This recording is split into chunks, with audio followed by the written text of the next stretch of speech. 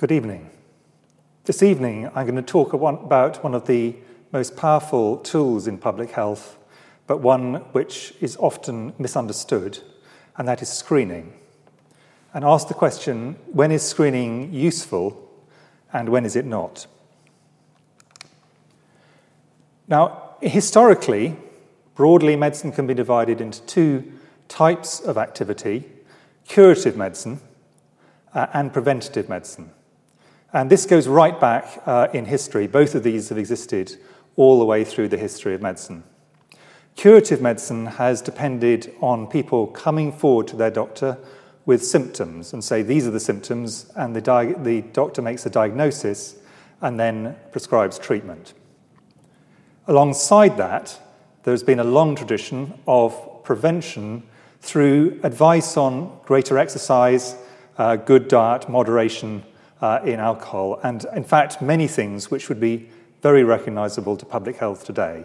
And I've illustrated this with the famous medical school in Salerno, which was the place which really brought together for Europe the previous learning of Greek and Roman medicine with Jewish and Islamic medicine and integrated it. But it had these strands of preventative medicine and curative medicine, and these have been all the way through the history of medicine since that time, and indeed before that time.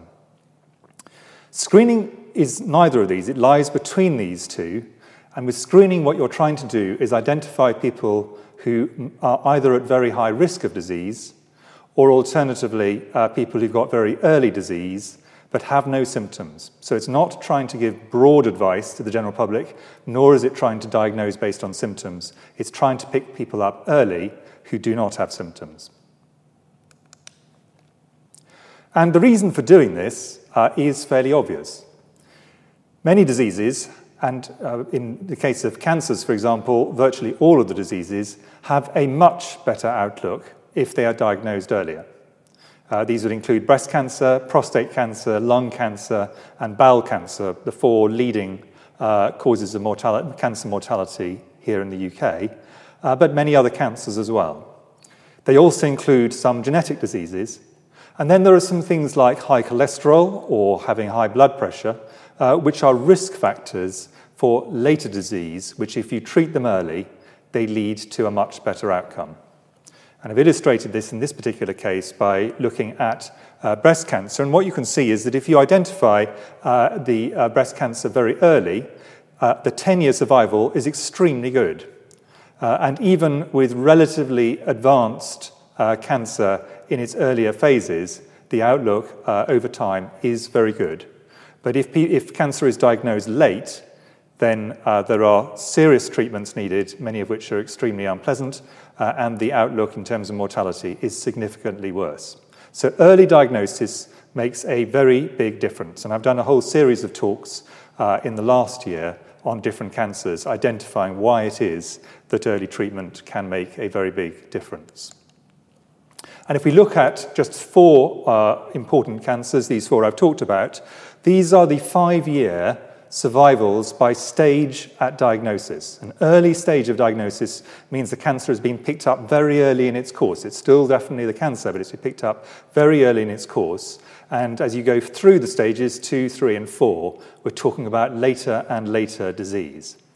And with all of these, if you get stage 1 disease early on, the 5-year survival is over 50%. The majority of cases will survive, and most people with breast cancer, prostate cancer, or bowel cancer picked up in stage 1 or 2, and in many cases in stage 3, will have a good medium and long-term survival. But once we get to stage 4 disease, the outlook is a lot less good. So that's the reason why identifying cancers and other diseases early is so critical, because if you pick them up very early, then you can intervene and prevent disease. And the same is true if we're talking about things like heart disease or stroke. If you can pick up the fact that someone has significant risk factors early and treat those risk factors, like lowering their cholesterol, you significantly delay the time before they actually get problems, and hopefully delay them almost indefinitely within their lifetimes. Now, another thing to say with these diseases, however, is that not all of them, and this is what the rest of the talk is really to talk about why this is, not all of them are well suited to screening with current levels of science. And if I choose the 4 cancers I've identified here, all of which benefit from earlier diagnosis, for 2 of them, breast cancer and bowel cancer, we have a screening program, and that screening program undoubtedly saves lives. And in 2 of them, prostate cancer and lung cancer, we do not have a screening program for technical reasons I will go on to talk about, particularly in the case of prostate cancer. So early diagnosis really does matter. Picking up risk factors early really does matter, but not all the diseases where that is true will screening be useful. And in reality, at this point in time, with our current diagnostic methods, for most serious diseases, screening is in fact currently not a good idea. So it's a minority where screening is helpful. To be an exception, to be one of the diseases where screening is useful, it has, first of all, to be a serious disease. Screening for very minor diseases will only cause problems and worry and is very unlikely to benefit anyone. You must be able to diagnose it reliably and safely. And many diagnostic tests are fine if you're talking about someone who's got obvious symptoms, but much less good, and we'll talk about why, much less good if you're trying to screen people who do not have symptoms. So you need to have a very reliable diagnostic test. And some diagnostic tests are also unpleasant, or in some cases even dangerous, and you wouldn't want to use those in general for screening. Thirdly, you must be able to prevent or treat it in early disease very effectively and safely relative to the risk of the disease. If you can't treat it, then why diagnose it early? Because you're not going to be able to intervene and actually improve the outcome. The next thing is it must be reasonably common. Let's say you had a disease of 1 in 30 million. Doing a screening test in the UK would clearly not make sense because you'd end up only diagnosing 2 cases in an absolutely ideal situation. So it has to be common enough that the pickup rate is reasonably high. And there must finally be a sufficiently long time between the first signs of the disease which the test can pick up and actually running into problems that you can intervene. So if there's a disease where actually between the first point you acquire the disease and the point you actually becomes a severe disease is only a few days, clearly a screening test is not likely to be useful. So the longer the time between the initial signs you got disease and the time you have to have intervened, the more amenable to having a screening test it is. And many diseases fail on one or more than one of those reasons. Let's start off with the diagnostic step.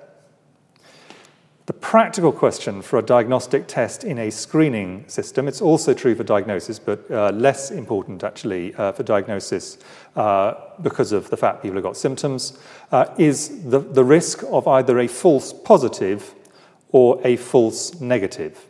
And there are false positive and false negative tests for virtually every diagnostic test that could potentially be used in screening. The question is how many. So you have a group of people, some of whom have got the disease and some of whom have not got the disease.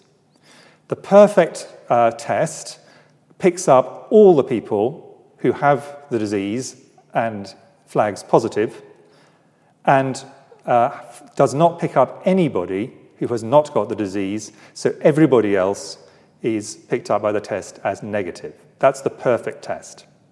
In reality, most tests have some rate where they will pick up some people who do not have the disease, but they flag positive, that's a false positive, and some people who actually have the disease, but they flag negative, and that is a false negative test.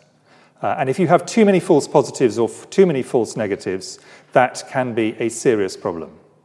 because a false positive means you will get treatment, which you don't need because you don't have a disease, and a false negative test means you will be falsely reassured. So that is the concern with the diagnostic test.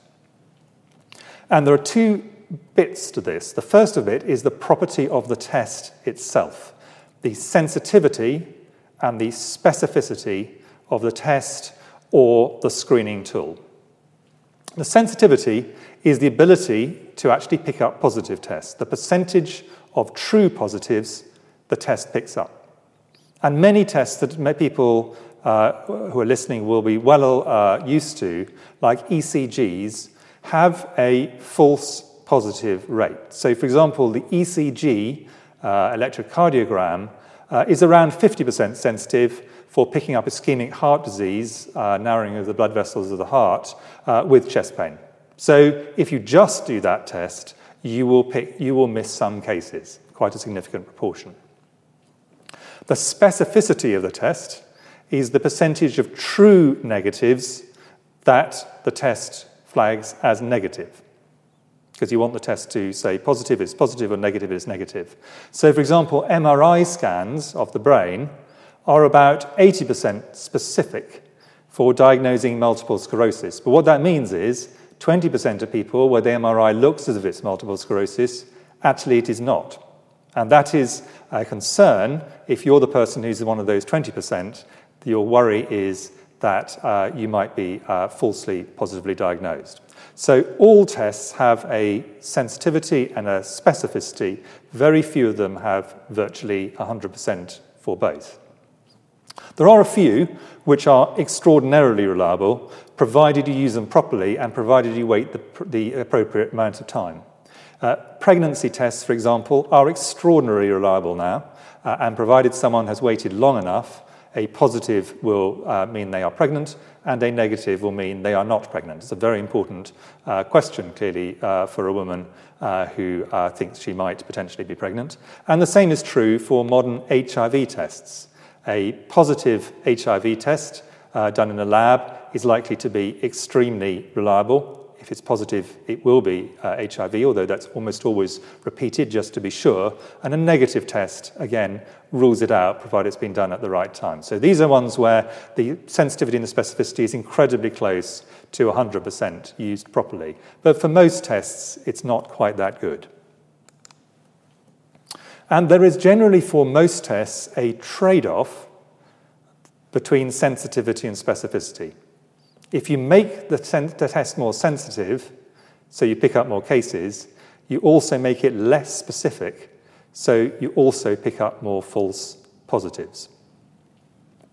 And therefore, when you're optimizing a test for screening, you need to know which is more important. Is it not missing a true case, maybe because it's too early in disease, or is it diagnosing a false positive? And depending which disease it is, one or other of those may be important. It depends on the clinical situation. There are some diseases where all you just want to be is just reassured it's not there. There are some others where you really do not want to miss a single case. And an example of this is a very standard test for screening for diabetes. So there's a test which many people who are listening to this would have had, something called HbA1c, standard screening tool for diabetes.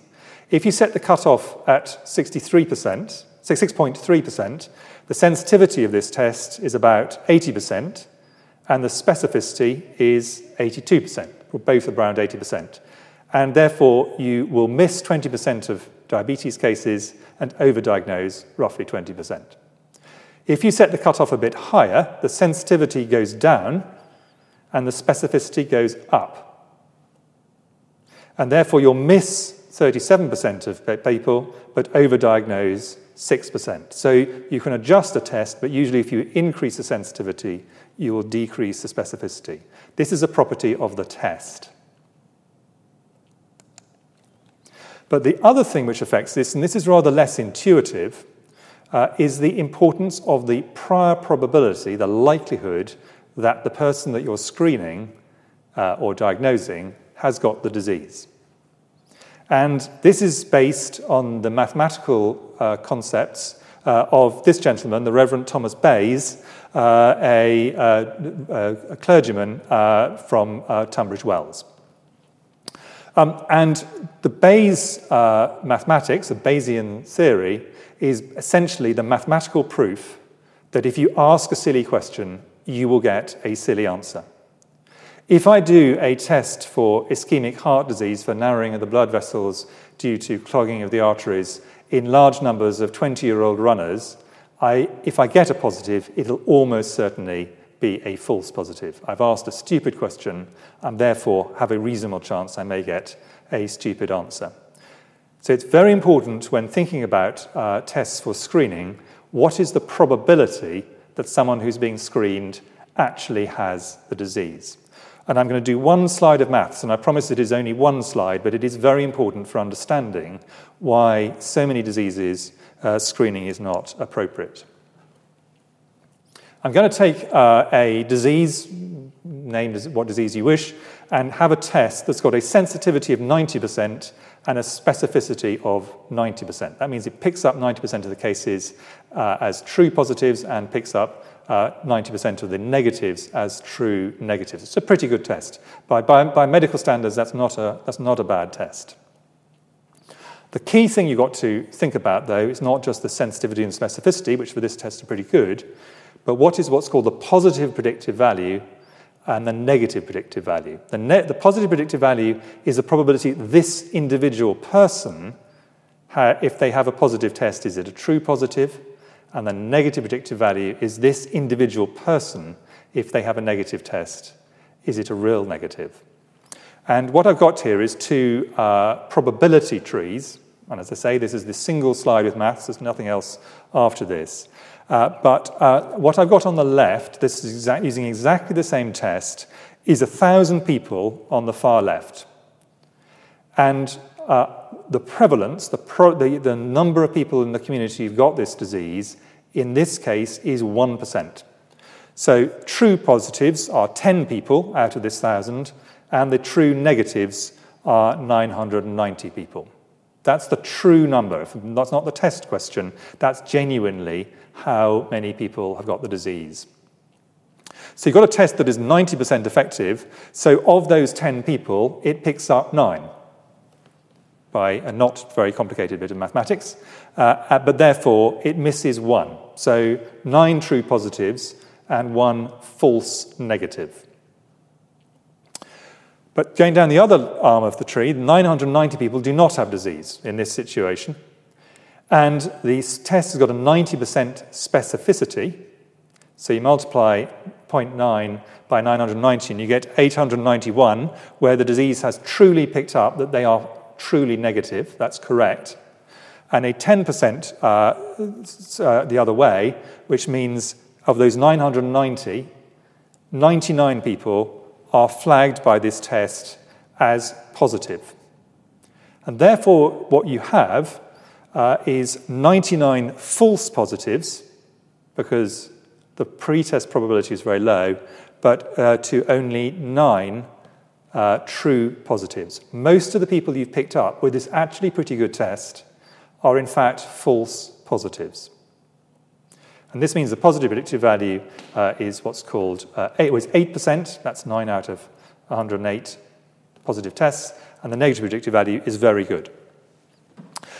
Now I take exactly the same disease, exactly the same test, but this time the prevalence in the general population is 10%. So of that 1,000 people, 100 truly have the disease, 900 do not have the disease. Therefore, 90% sensitive test, 90 of those are true positives, 10 are false negatives. And of the 900 who genuinely don't have the disease, it correctly picks up 810 as true negatives, and 90 of those are picked up as false positives. So in this situation, with exactly the same test, used for exactly the same disease, the ratio of true positives to false positives is 50-50, 90 to 90. So a positive predictive value of 50%, negative predictive value is still very good. So this means in this situation, if on the left-hand side, if I did a screening test, only 8% of the people who I screened would actually genuinely have the disease, or the people who were screened as positive. In the right-hand side, for the same test, because it's a higher probability before you go into the test, there's a 50% chance that if I get a positive test, it's a true positive. So I've gone over that in some detail, but the key thing for those who have not wanted to go through the maths is to understand the fact that even with a good test, if you do this in a population where there's a very, very small chance of the disease in the first place, you will throw up a very large number of false positive tests. So both the test property and the probability of disease in the population are very important. It's not just the test itself. Now, this is important because many treatments, in fact, probably most treatments, and indeed some diagnostic tests, can do harm. And all of medicine, whether it's curative medicine or here in screening, is about a balance of risk of treatment, risk of intervention, versus risk of no treatment, risk of no intervention. And in many situations, actually doing something does more harm than doing nothing, because medicine comes with some risk. At the extreme end, that might be a very major operation where the person will not survive without the operation, but there might be a 50% mortality from the operation. But it's still better to do the operation. For screening, it's right the other end of the risk spectrum. The probability of doing harm is usually low, but the chance that someone actually has disease is also relatively low. It's always about risk of benefit against risk of harm. And if you treat someone with no benefit from treatment, because you're treating people with a false positive, they only get the risk of the treatment, they don't get the risk or they don't get the benefit of the treatment because they didn't have the disease in the first place. So picking up false positives is potentially very damaging. And you could use an example, for example, of something which is a well-known and very real risk factor for people having a stroke. This is something called carotid stenosis. This is a narrowing of the blood vessel in the neck. And this is illustrated on the right. This is the blood vessel going up, it forks, and on the right you can see a narrowing. That is potentially a risk for someone to go on to have a stroke. Now, there's an operation you can do to remove that. There's also a way you can do it by putting stents in to open these areas up. These are perfectly reasonable things to do if the risk is high. But these procedures themselves have risks. So what you don't want to do is do a screening test, pick up a bunch of people who will not benefit from treatment, and then do the treatment, the surgery or stenting, because that itself can cause a stroke, which might have been preventable. So what we're always trying to do is only do screening tests where it is much more likely than not that we will do benefit rather than harm from interventions. And that is the key to screening. In addition to the direct harms, you also have the psychological harms that you can turn someone who was previously fit and well, feeling perfectly happy, and you do a test which turns out to be a false positive test, and as a minimum, it turns them into a medical case to be followed up, medicalizes people who are previously well people, can cause them significant worry, and sometimes can lead to medical overtreatment, because once people have identified something, they tend to need to chase it down to the end. And in some cases, particularly infectious diseases, can also cause stigma. So you do not want to embark on a path potentially leading to significant numbers of false positives unless there is some benefit at the end of that process. This reliance on the fact that tests are not perfect, of course, therefore means that whether screening is a good idea for a disease is not static, because tests are improving the whole time. The sensitivity of tests, the specificity, and the safety, in some cases of the tests, are improving the whole time. We're also getting changes to the effectiveness and safety of treatment. If you have a treatment that is extremely benign, it really has very few side effects, having a few false positives who are treated is actually not a particularly big deal if you, by doing that, are going to lead to a very large number of people benefiting from the treatment. If, on the other hand, the treatment has got significant risks, you're going to be much more careful about false positives in a screening system leading to unnecessary treatment. And then finally, the epidemiology of diseases changes. So some diseases are getting more common. So with the same test, it's getting a better predictive value over time. Some diseases are getting less common. So you get changes to the test, changes to the effectiveness and safety of treatment, and changes to the epidemiology of the disease. And then there are some philosophical points to whether screening is a good idea. Should we, for example, screen for pre-symptomatic Alzheimer's? That's a genuinely difficult philosophical question. If we had a perfect screening test for Alzheimer's, would someone wish to know that they are likely to go on to get Alzheimer's, since we do not currently have treatment for that? And we don't currently have very good tests for it. I've put on the right some of the ways in which you can try and pick it up. None of them are perfect. But if we did have a perfect test, you still might say, actually, let's wait to do this until we know that we've got a good treatment. So if you tell someone you could go on to get Alzheimer's, we can say, but we can intervene, and that will go on to reduce your probability. So there are sensitivity and specificity questions, effectiveness and safety of treatment questions, epidemiology questions, and philosophical, societal questions, which have to be answered for a screening test. So that's the kind of principal preamble to this. Central to the screening tests that we do use is the idea of risk stratification.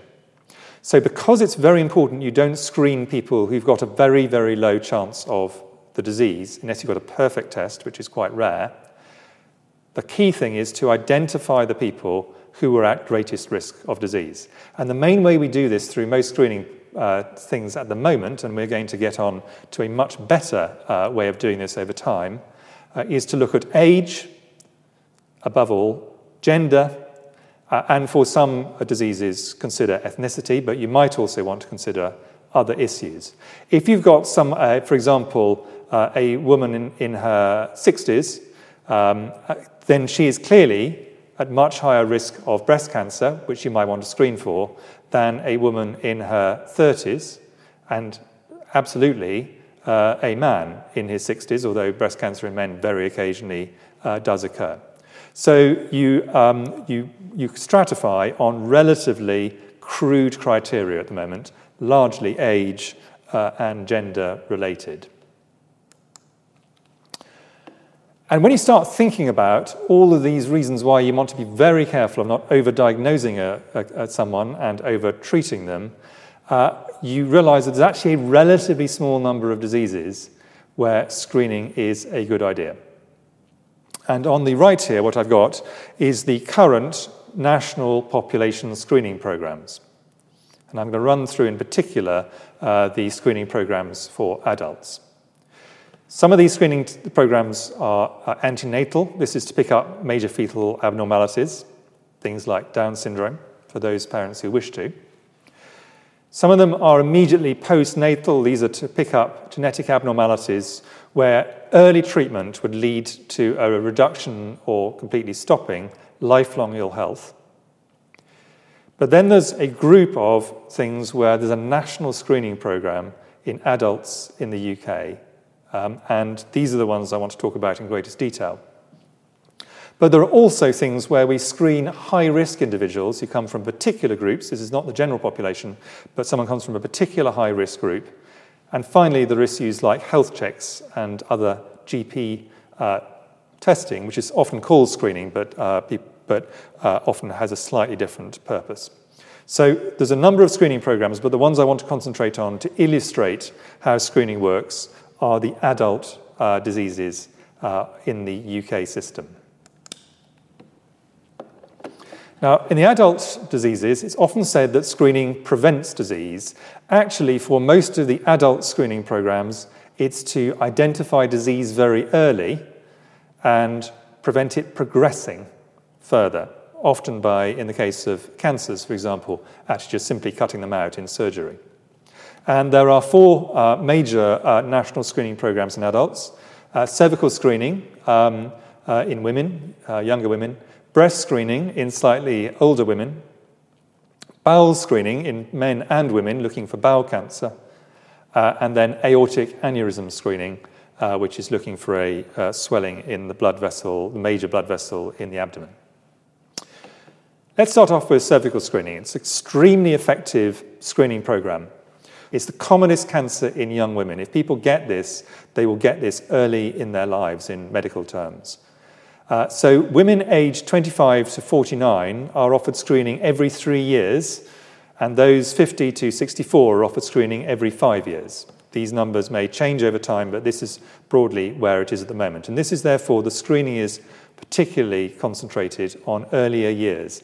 And that is because most people acquire their risk for cervical cancer very early in their life. It's a virus, HPV virus, and there'll be a period of time, and then that virus can cause cells to become a pre-cancer a number of years later, and if that's not treated, that can go on to cause a cancer later in life.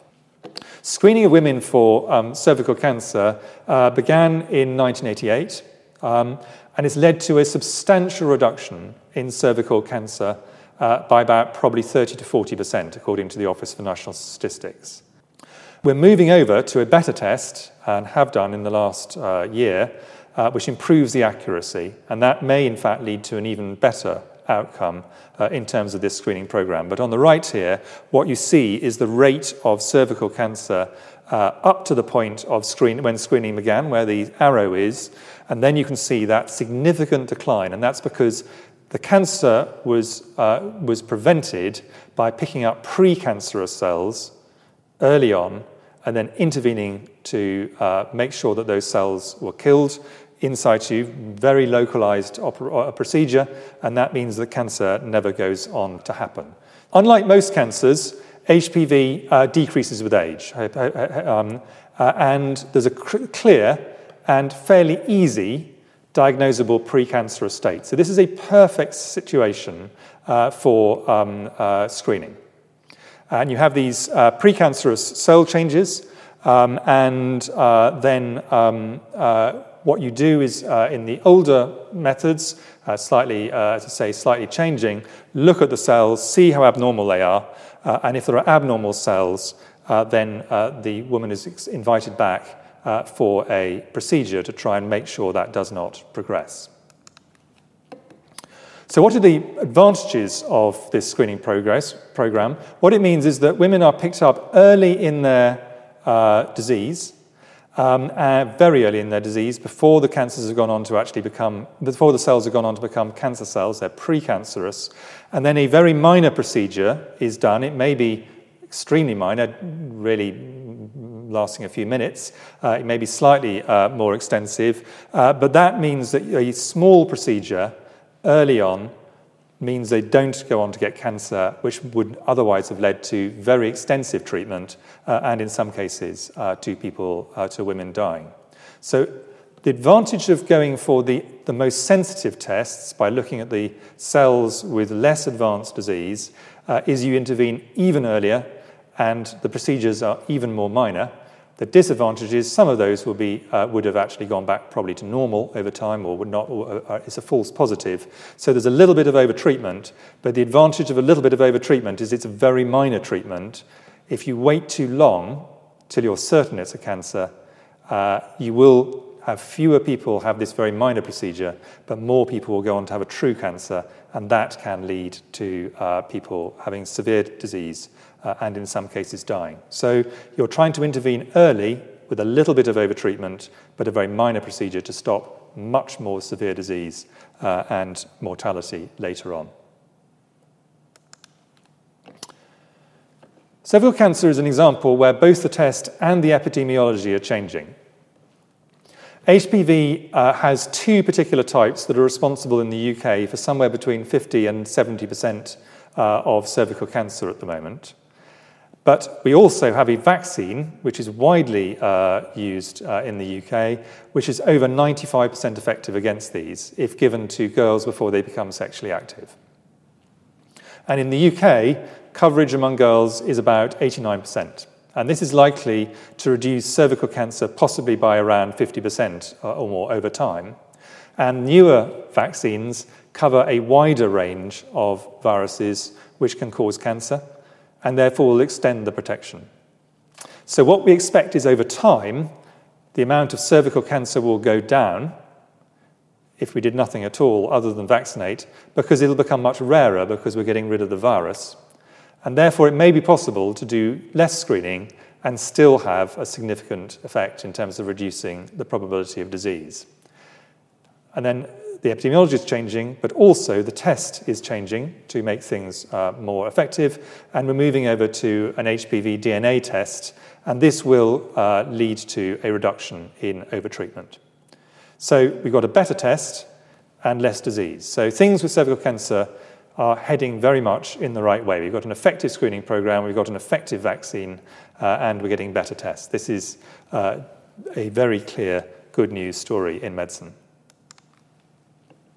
Despite the fact that cervical cancer screening is highly effective, there is a good coverage rate in the UK for cervical cancer screening, but it's variable across the country, and it's actually particularly a problem here in London.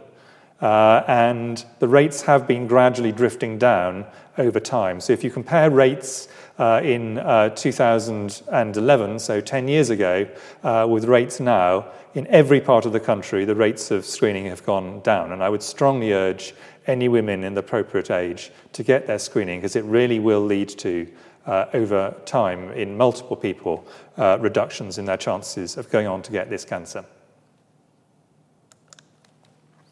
The second major program to consider is breast cancer screening. There are about 11,000 breast cancer deaths a year in the UK and around 55,000 cases. The 10-year survival over time has improved really substantially. So if you'd gone back to the 70s, breast cancer survival was around 40%. It's now close to 80%. And the peak time for getting breast cancer is later than for cervical cancer. So breast cancer screening is done by mammography, where people have a low-dose X-ray every 3 years between the ages of 50 and 70. And its big benefit is it catches early cancers. Obviously, the risks are that you will get some degree of over-diagnosis and over-treatment and worry. But because breast cancer is such a common cancer, and treated early, it is so easy to treat relative to how easy it is to treat late on in the disease. Picking it up early through screening overall has a significant benefit. And the rate of breast cancer detected in England is around 8 per 1,000 women screened. This is an example where actually the type of test you use has different implications for whether it's useful for screening. So mammography, the type of testing that's used where women have low-dose ordinary X-ray done, although in fact it's a relatively low-tech test, is actually the best screening test we currently have. MRI scanning, which is a much more sophisticated form of testing, is more sensitive, but it also picks up large numbers more false positive tests if used in a screening program. So it would lead to more unnecessary procedures. It is better in particular people with very dense breasts, younger patients in some situations, but in general, this lower tech test is the most useful for screening. And then it can also be benefited also from ultrasound, where suspicious areas can be identified and help to identify where biopsy is. So the minimum amount of procedures are done. These are some numbers looking at a meta-analysis of trials of breast screening in those 40 to 70. And this is from a large meta-analysis of very large numbers of people. Relative risk of reducing mortality from screening, about 0.8 for UK data and about 0.8 for Canadian data, and so relatively consistently a 20% reduction in breast cancer mortality. And remember, breast cancer is a common cancer, so 20% reduction is really quite a significant change.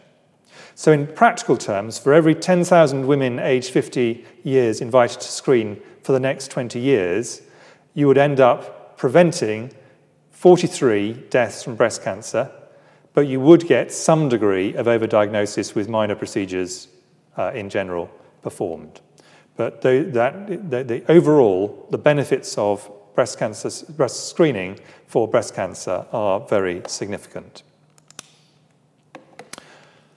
We're now trying to look at the question, should we extend the age of people having breast screening lower in age and higher in age? And in both cases, what we're trying to do, those who are doing the studies are trying to do, is to find out whether actually we will lead to a reduction in mortality without overdiagnosis. What you're trying to avoid is overdiagnosis without a significant reduction in mortality.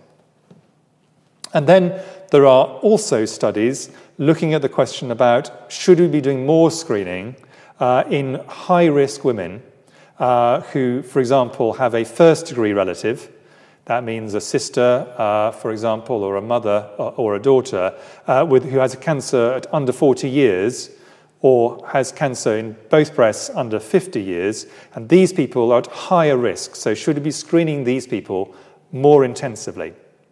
And observational studies would imply that we should. That if someone actually has a very strong family history of young onset breast cancer, then you might want to screen more intensively and earlier than in the general population.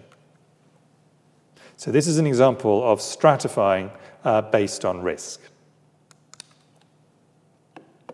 Breast cancer screening is quite variable by country. These are a number of different countries. The UK is in red.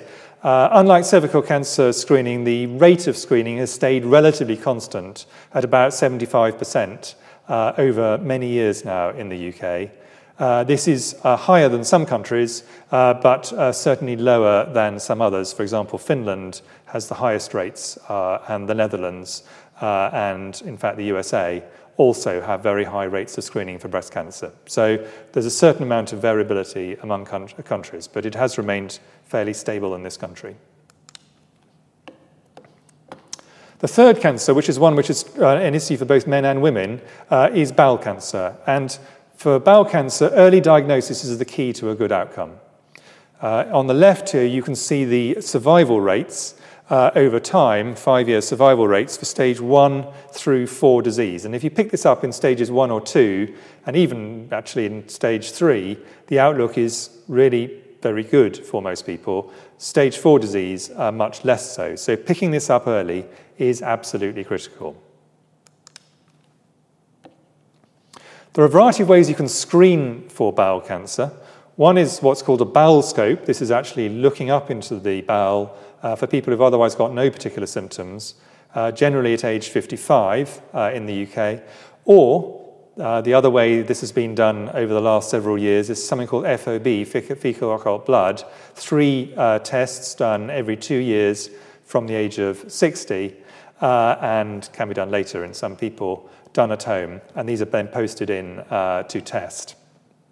And there's been a move over to a rather more sensitive test, a rather better test called FIT, and it only requires one specimen rather than 3. And these are posted out to people, and only if they're positive do you then go on to the next stage, which is a colonoscopy, which is where someone looks up their bowel with a telescope to try and see what's going on. So if there's a positive test, that's the screening test. And then if there is a positive, they have the colonoscopy, the second test, which actually determines whether there is a cancer or not. And having this colonoscopy, if they screen positive, allows both detection and treatment of early disease in some cases, certainly detection of early disease, where a relatively minor procedure can be undertaken and someone who would have gone on to get a bowel cancer is back to their normal life. So in picking these things up early is very worthwhile, and for both men and women, again, I strongly encourage people who are potentially at risk of cancer to have these screening tests. So if you get sent one of these tests, please do it. And we have in bowel cancer several significant trials, large trials, done, and all of them demonstrate that even using the rather less good tests we previously used, the FOB test, that there is a significant reduction in the case of a UK trial, for example, a 13% reduction in colorectal cancer deaths. So this is not just theory that this can work. This is being proven to work in trials where people were randomized to a screening or not, and those who had screening had a significantly better outcome. And the same has been done with the BowelScope test, where people had a single test at the age of 55. Again, a very large study, 17 years of follow-up, long period of time. And over time, what they found was a 27% reduction in the amount of cancer and a 30% reduction in cancer mortality. So again, clear evidence that this form of screening reduces people's chance of dying from bowel cancer. Over time, it's a long time lag, but over time this makes a significant difference. So those are examples where the trial evidence or the other studies are strongly supportive that a screening program saves people going on to have disease and saves lives. But there are many diseases where that is not the case, even where you might think that it would make sense. And an example of this, and I'm only going to use the one, but there are others, is prostate cancer. Prostate cancer is the commonest cancer in men, and certainly in the UK. And there is a screening test, potentially. There is a blood test called PSA, prostate-specific antigen. And the screening test is pretty sensitive and fairly specific. But if you screen people to have this test, what you find is that actually, if you randomize people to have the test or not have the test, there's no increase in improvement in mortality in the people who have the screening test compared to those who do not. So what you get is quite a large number of men have a positive screening test with the blood test, and then they have to go on to have a relatively unpleasant, not massively unpleasant, but relatively unpleasant, you wouldn't choose to have it, procedure where they have a biopsy of the prostate, and only if that is positive will they then need to go on to have further treatment. But these men are otherwise living a blameless life. They wouldn't otherwise have had this biopsy. And therefore, it's only worth doing if there is evidence that it leads to a better outcome. And the randomized trials, large studies, this systematic review looked at over 300,000 men randomized and found the relative risk is 1. There is no advantage to having this, not a disadvantage from the point of view of mortality, but there's no advantage. And if you visualize this, with this prostate screening, this is a very nice way of visualizing it. On the left is 1,000 men without screening. In the dark red arrows, what you have is a small number of men on the top left who, without screening, would die from prostate cancer, and a much larger number of people who might die from other causes. And on the right, you have the same situation. The same number of men would have died with screening, so it doesn't make any difference to them. But in the green is what you have is the number of men without prostate cancer who have false alarms and unnecessary tissue samples, the biopsies. And in blue, you'll have the number of men who would actually have treatment, might be surgery, might be radiotherapy, might be chemotherapy in some cases, for a disease which they do not, in fact, need treating. They would not have come to any harm from it. So here's a situation where if we screen large numbers of men with this blood test, we will make no benefit to them in terms of reducing mortality, but we will lead to a lot more overtreatment. So this is important that this trial has happened, but with existing technology, it is very clear we should not be doing prostate cancer screening using PSA testing. Finally, in the adult group, before I come on to some more general principles about where things are going, there are a number of diseases where you will do screening, but only in a very high-risk group. So, for example, people who have long-standing diabetes will have regular screening of their eyes to try and check if there are diabetic eye changes, because in those people, you can then intervene and prevent them from going blind because of their diabetes. So that's screening, but only in people who've got diabetes. And there are some screening programs that are done only in people who have a family history of young onset cancers. A relatively small group of people, but if there's someone who very, very high rates of cancers at a very young age, those people might be screened, but only in those families. So there are some things where screening is appropriate, but only for high-risk individuals.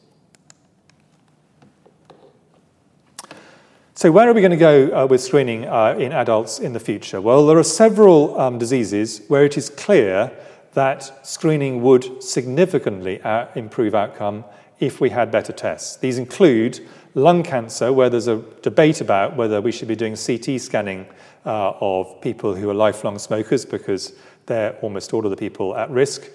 Pancreatic cancer, ovarian cancer in women, cancer of the ovary, and esophageal cancer. These are all cancers which are, unfortunately, at this point in time, have a poor outlook, and I've talked about all of them in the previous year over time. All of them have a poor outlook compared to breast cancer, prostate cancer, and bowel cancer, for example. And that is in all of those cases because they are generally picked up late. Were they picked up much earlier, treatment would be much more minor and outlook would be much better. And here what we have on the right are the rates of mortality. Top of the list, lung cancer, currently no screening, we need to debate it. Then breast, bowel, two ones where we do have screening, and that's one of the reasons why they have much lower mortality than they used to. And then pancreas, ovary, esophagus are the next ones down. These ones really we do need to think about how to improve it. High mortality, late disease. Scientifically, we are getting better at this stratification, identifying people who are particularly high risk. And genomics and genetic studies, for example, are going to help us with this, but also a number of other tests which allow us to say this man or woman is at much higher than average risk, they need more screening, and this man or woman is at much lower risk, and they can have less screening than average. So something where we only screen on the basis of age and gender may well become a lot more sophisticated. And an example of a gene which I think a lot of people will have heard of, which if someone has it, you would want to do a much more intensive screening, is the BRCA, BRCA1 and 2 genes when there are mutations on those. Another technology which is going to help us a lot is artificial intelligence kind of methodologies used for diagnosis. This might be radiology, X-rays, CTs, MRIs, or it might be histology, where we look at cells under the microscope. A lot is said about AI that is exaggerated, but what the technique is very good at, and I think really will revolutionize, is pattern recognition. So just the routine churning through of breast mammograms, cervical screening, smear tests, and so on. So that's another technology which I think is going to significantly improve our ability to do screening. There's a lot of talk about liquid biopsies, where by blood tests we can pick up particularly cancers at an early stage, often through genetic methods. And so all of that is on the diagnostic side, and those are improving the whole time. And we're also getting safer treatments. And if the treatment gets safer, a screening program that might previously have been too risky because you're treating people with a dangerous treatment and you therefore don't want to pick up false positives may become a much more attractive looking risk. And finally, we're getting better tests all round over time. The whole time, our ability to improve diagnosis is advancing. Antenatal screening is also routinely offered to women, and that is looking for things like Down syndrome, where you have trisomy, what's called trisomy 3 of a particular one of the chromosomes, and similar things called Edwards and Patau syndrome. Women are at about, of 20, have about a 1 in 1,500 chance of a baby with Downs, and about 40, and at the age 40, about 1 in 100. So it's still a minority, but it increases over time. And the modern tests combine an ultrasound test looking at the neck, and a blood test, usually done at weeks 10 to 14. Now, it's not perfect, and only if that's positive, if that implies there's a problem, women are then offered the opportunity to go on to have what's called an amniocentesis, where they're taking cells from the area around the baby, or sampling of the villus, which is part of the way the baby is attached.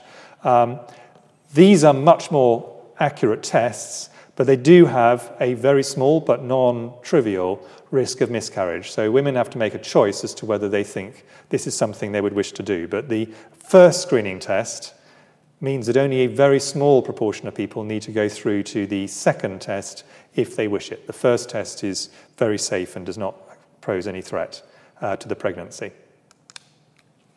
And then when babies are born, they'll have a heel prick test, generally at 5 days, and this is trying to test for a number of genetic conditions which, if they're picked up early, can significantly improve the probability that the child can be treated early for things like cystic fibrosis, congenital hypothyroidism. These are rare diseases, but if they're picked up, it means that we can actually prevent them from progressing. Finally, infectious diseases. I'm not going to talk at great length about screening for infectious diseases, and this is different from mass testing, which is done under operational conditions for a number of diseases, slightly different from screening as is ordinarily understood. The practicalities of this are often quite tricky, actually. It's generally easier to do classical screening for infectious diseases where people get infected and remain infected and infectious for long periods of time. So this is because that gives you time to actually, between the time that you pick them up and the time they either have disease or pass it on to other people.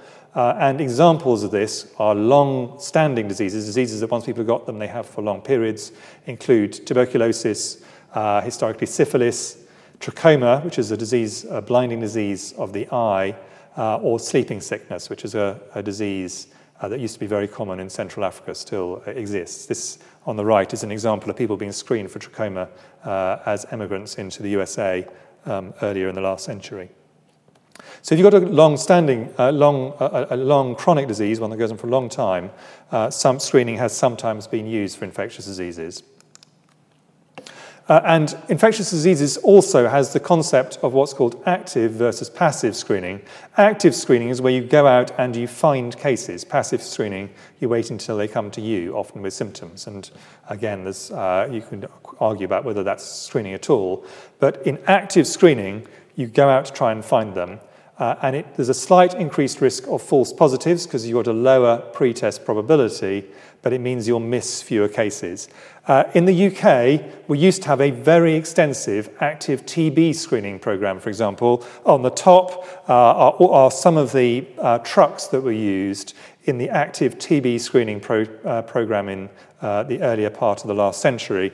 And on the bottom, we've actually got our active screening program here in the UK now, much more smaller numbers, largely aiming to pick up cases in people who are homeless at the moment. But it is very important we do that for their health, and it also obviously reduces the risk they will pass things on. So this is screening for infectious diseases. So screening is a very useful potential tool under a restricted range of circumstances, but for many diseases, it's not the appropriate thing to do. It has to be a serious disease. You have to be able to diagnose it reliably and safely, and ideally cheaply. There's got to be a highly effective treatment or prevention that's safe relative to the risk of the disease. It's got to be reasonably common, or you won't be able to pick up enough cases to make it justifiable, and also you'll get a very large number of false positives. And there's got to be a sufficiently long time from the point that you pick them up in the disease to the point you can intervene, that actually it still benefits people. But if things fulfill all of those, screening is a very good way to mean that people have less disease, and it's either stopped before they have any significant disease at all, or early enough they can have much more minor treatment, which leads to longer survival, and in most cases a full and happy life. So we are constantly improving on this, but at this point in time, screening is only appropriate for a relatively restricted range of diseases. Over the next decade, I expect that to change. Thank you very much.